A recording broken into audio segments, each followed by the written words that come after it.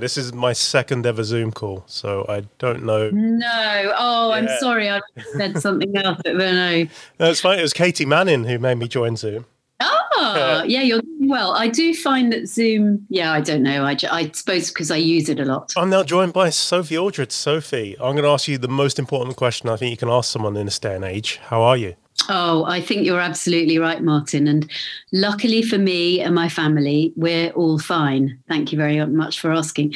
And I think you're quite right to ask that question because before all this happened, we used to sort of say, "How are you?" "Oh, fine," very flippantly, but actually be able to really ask somebody, "No, really, how are you?"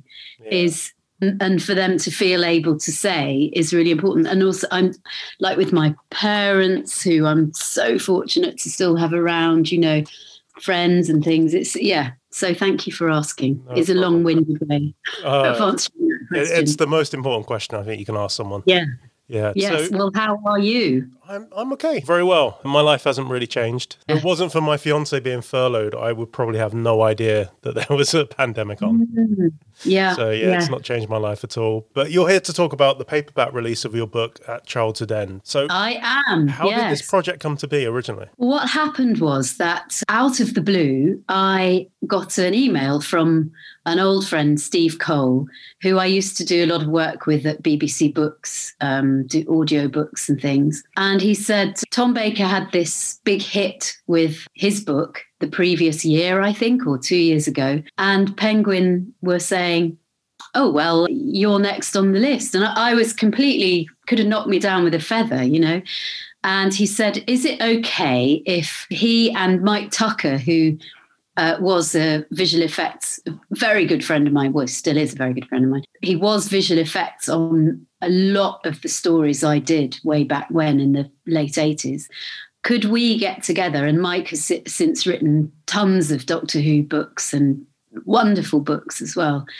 Could we get together and sort of thrash out some ideas? And because, I didn't know where to start, So we did. And we all got together in a very lovely cafe in Wendover, which is kind of in the middle of where we all live, really, this part of the world. And we just started talking, really. And I had just filmed the Blu-ray trailer for season 26. Yes, that's brilliant. And so, I had some really clear ideas of where Ace is now, and Pete McTighe and I was so delighted with his script and so thrilled to be doing that I just straight away, I absolutely knew who I wanted Ace to be in this book now, present day Ace. So we talked about ideas and then we all went off and we had more ideas, emailed, and it was a real true collaboration. It was great. Couldn't possibly have done it on my own. I hate working on my own. So it was great to be working with them. What was the collaborative process like? Were you just emailing back and forth or were you meeting up? Emails. No, even pre-COVID, we've all got busy lives. So we actually just ended up doing it all by email, really. Mm. I really loved the character of Squidget, that little gadget. Yeah. My son's read the book as well, and it's difficult to get him to read anything because he's 12 and he's at the age where reading isn't cool, but he really enjoyed the book, and he was asking what are the chances of a Squidget toy? Oh, I'm so delighted. Yes, Squidget has really caught everybody's imagination. I definitely think, if heaven were kind and Ace were to be on TV, Squidget would definitely be a companion, Ace's companion. So talking about Ace being on TV, who do I have to write to petition them to greenlight an Ace series? Yeah, I know. Well, Chris Chibnall, I guess. But yeah, it would be a great thing, wouldn't it, to have? And I noticed last week somewhere that somebody sent me that Russell T Davies had said that Doctor Who should have Marvel-type spin-offs. Absolutely, absolutely. And so actually I texted him straight back and said, well, will you write one for Ace then? I know you do a lot of Big Finish, and I love Big Finish, but there's something about having all these shows on TV that would just mean so much more to fans. Isn't it funny? I know what you mean. Big Finish is amazing, extraordinary. Absolutely. It's just kept us all going, all of us, actors and listeners and fans alike. And it's a really amazing company. But you're right, there is something about the TV that makes it kind of, I don't know what the word is. Is it real? Is it more tangible? I don't know. There's something about it. I agree. Yeah. So we haven't really talked about the book too much. How would you describe this story to somebody? Good question. Because it kind of starts off very much earthbound and you think sort of that's the way it's going. And it's really Ace. She's now this multi-millionairess living and working in this penthouse which overlooks Tower Bridge and the Tower of London, so she could keep an eye on Unit when they were there. And she's kind of a bit of a loner, and then she kind of gets to hear about something that's going on, what's something that's happening. And it takes her back to Perivale, where she came from. Yeah. She meets up with kind of an old friend. And then it kind of goes off eventually. It goes off into space and it becomes a kind. So it's sort of in a way, a bit like a mixture. Well, I suppose you could look at Survival, actually, back in the day, because that starts off very much Earth-based in Perivale, and then off you go to another planet. So I guess that's the nearest equivalent, really. And Ace kind of broke the mold when it came to companions and was very much the prototype when it came to the modern companion. Obviously, you would have had no idea at the time that this was going to happen. How does it feel to be part of that changing legacy of the show? I can honestly say that it's one of the biggest privileges of my life to have thought that a character that I played all those years ago could become so popular and also influence the way companions went, when Russell T Davies, God bless his wonderful, amazing soul, brought the show back. So, yeah. That's what I have to say about that. So has the writing bug bitten you now? Are you going to make some more books? Oh, no, I hate it. Yeah, it's hard work. It's not like acting, especially the kind of acting that I've been doing for the last year from my airing cupboard and in various studios where you just get sent a script or a book and there's more to it than that, but you're basically reading, to actually kind of sit there and go through like this. I see it as torment of, the ideas. I do enjoy it. I could never, as I said, do it on my own. It would have to be a collaboration again. What's the home recording stuff been like for you? Oh, I've actually really enjoyed it. I haven't got as posh headphones as you, and you've probably got lots of fancy equipment. But I'll tell you, these were £10 on Amazon. So. Oh well, there you go. You don't say that. They look like they could be some sort of 1980s Cyberman. That's what attracted me to them. Yeah, there you go. I knew it, you see. But yeah, so very early on in lockdown, I thought, it's probably worth me buying a microphone here. Oh, I've just noticed, just to be really honest with you, I've got corn cake all over my chin. That's fine. My glasses are steaming up, actually, so I'm going to take this moment to... I've just been to the supermarket and wearing them on.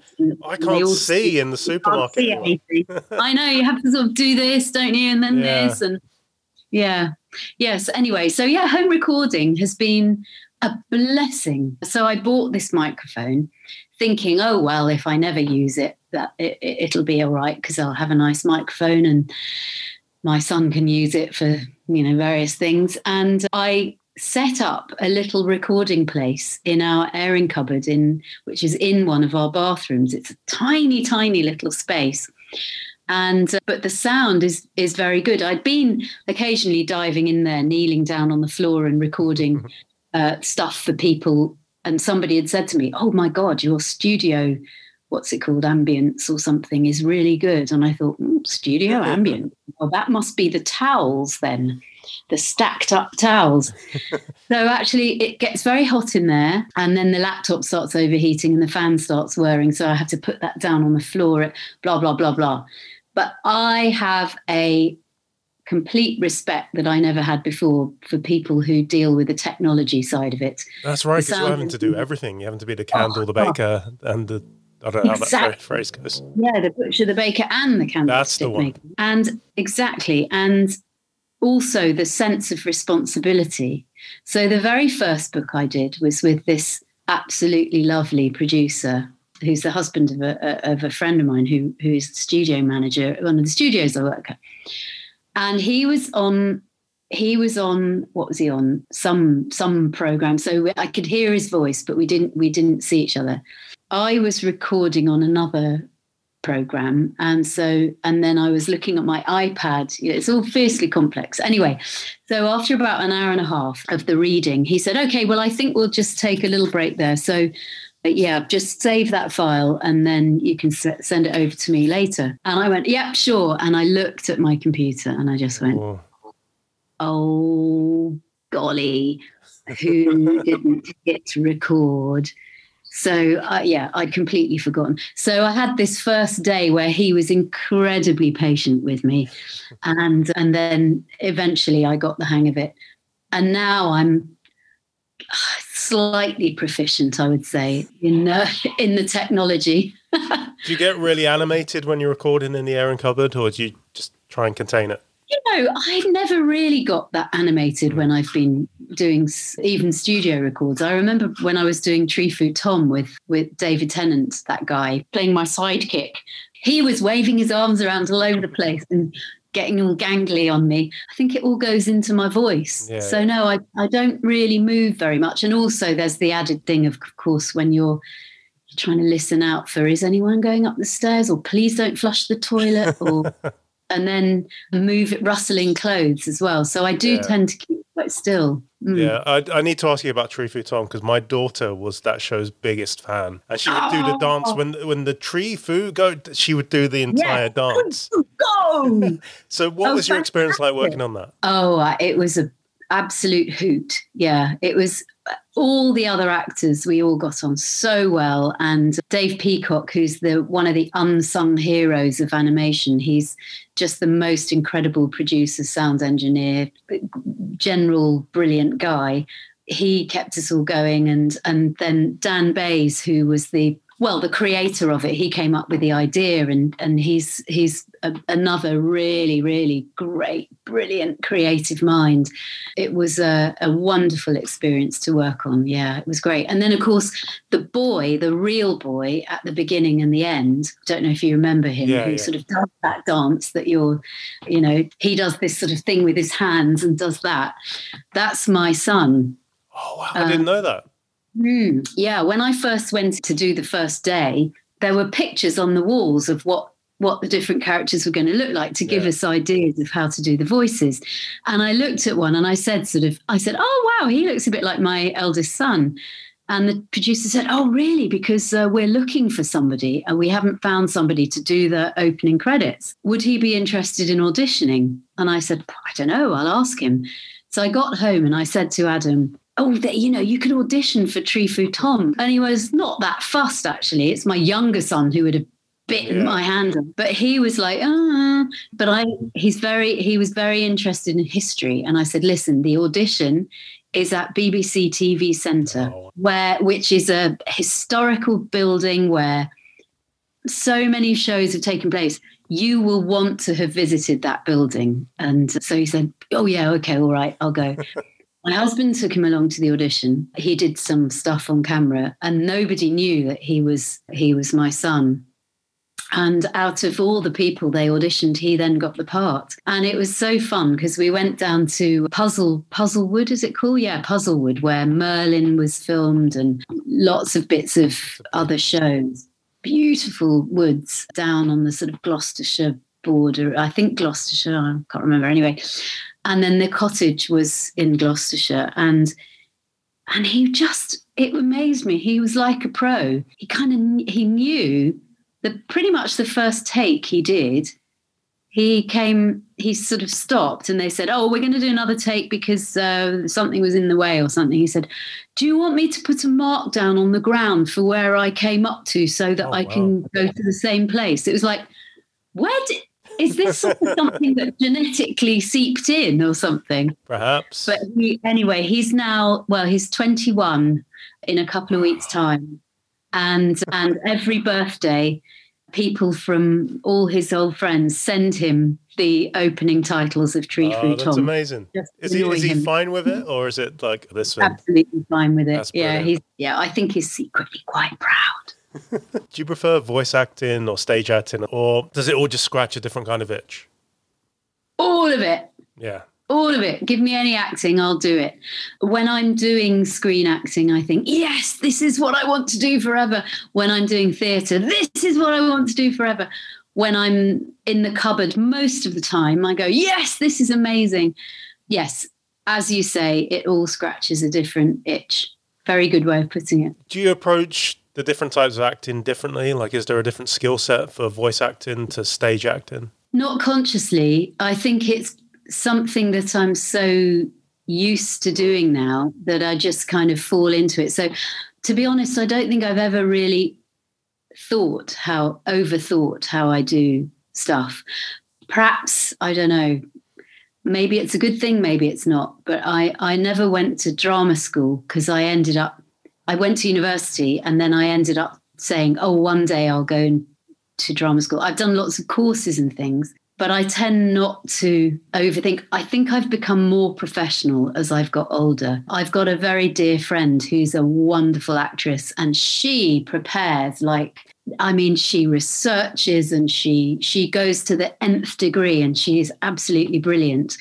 And I've learned a lot from her through that about, gosh, how lazy I am, And so, yes, now I do tend to do more preparation than I used to, because I can see that actually that's something that was probably missing. Although there is that thing about spontaneity, which I also love too. Yeah. Can you remember the exact moment you decided you wanted to act? I can't remember the exact moment. It must have been very early on. What I do remember, and my mum tells me about it, is that when I was about 5, I suppose, I used to put on plays in the garden, and I used to boss around all the neighbourhood children. And there's photos of me, these black and white square photos from the 60s with my costume on. I always used to have to be the handsome prince and the director and the creator, obviously. And I've still got this sort of, it was from we had a dressing up box, and I think that really helped as well. And I think the imagination in those days, I don't know, we were sort of flung out into the garden and told to get on with it, or flung out into the road and told to get on with it, or we didn't have the same sort of relationship that I've had with my kids. There's a book I'm reading at the moment which is fantastic. It's I can't remember what it's called, but it's all about summer holidays from the 30s to the 80s. Okay, that'd be interesting.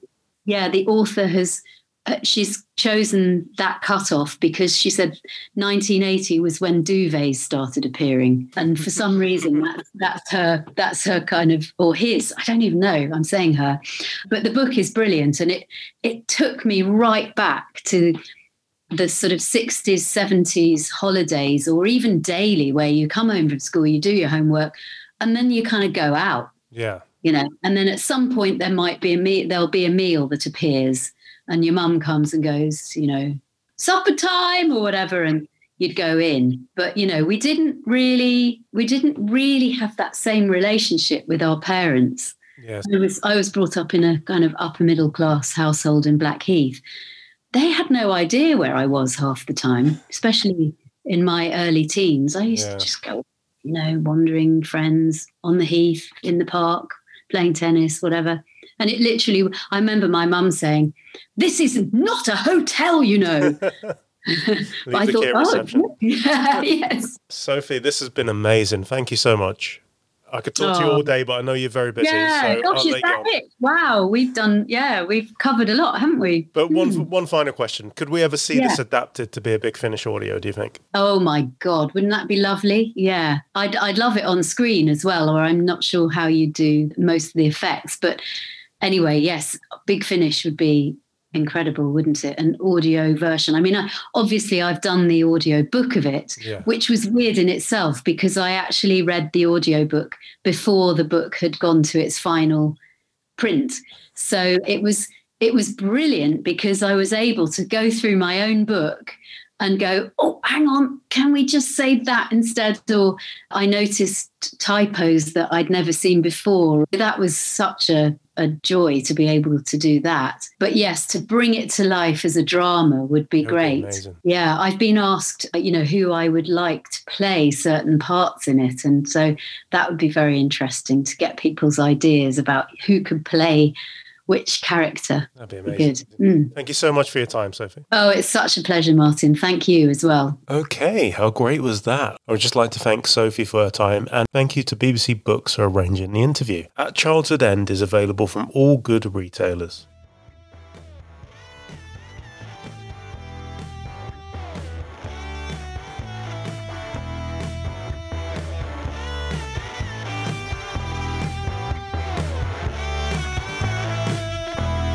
Equipment used in the creation of this feature was purchased through a grant from Gray and the Paul Hamlin Foundation.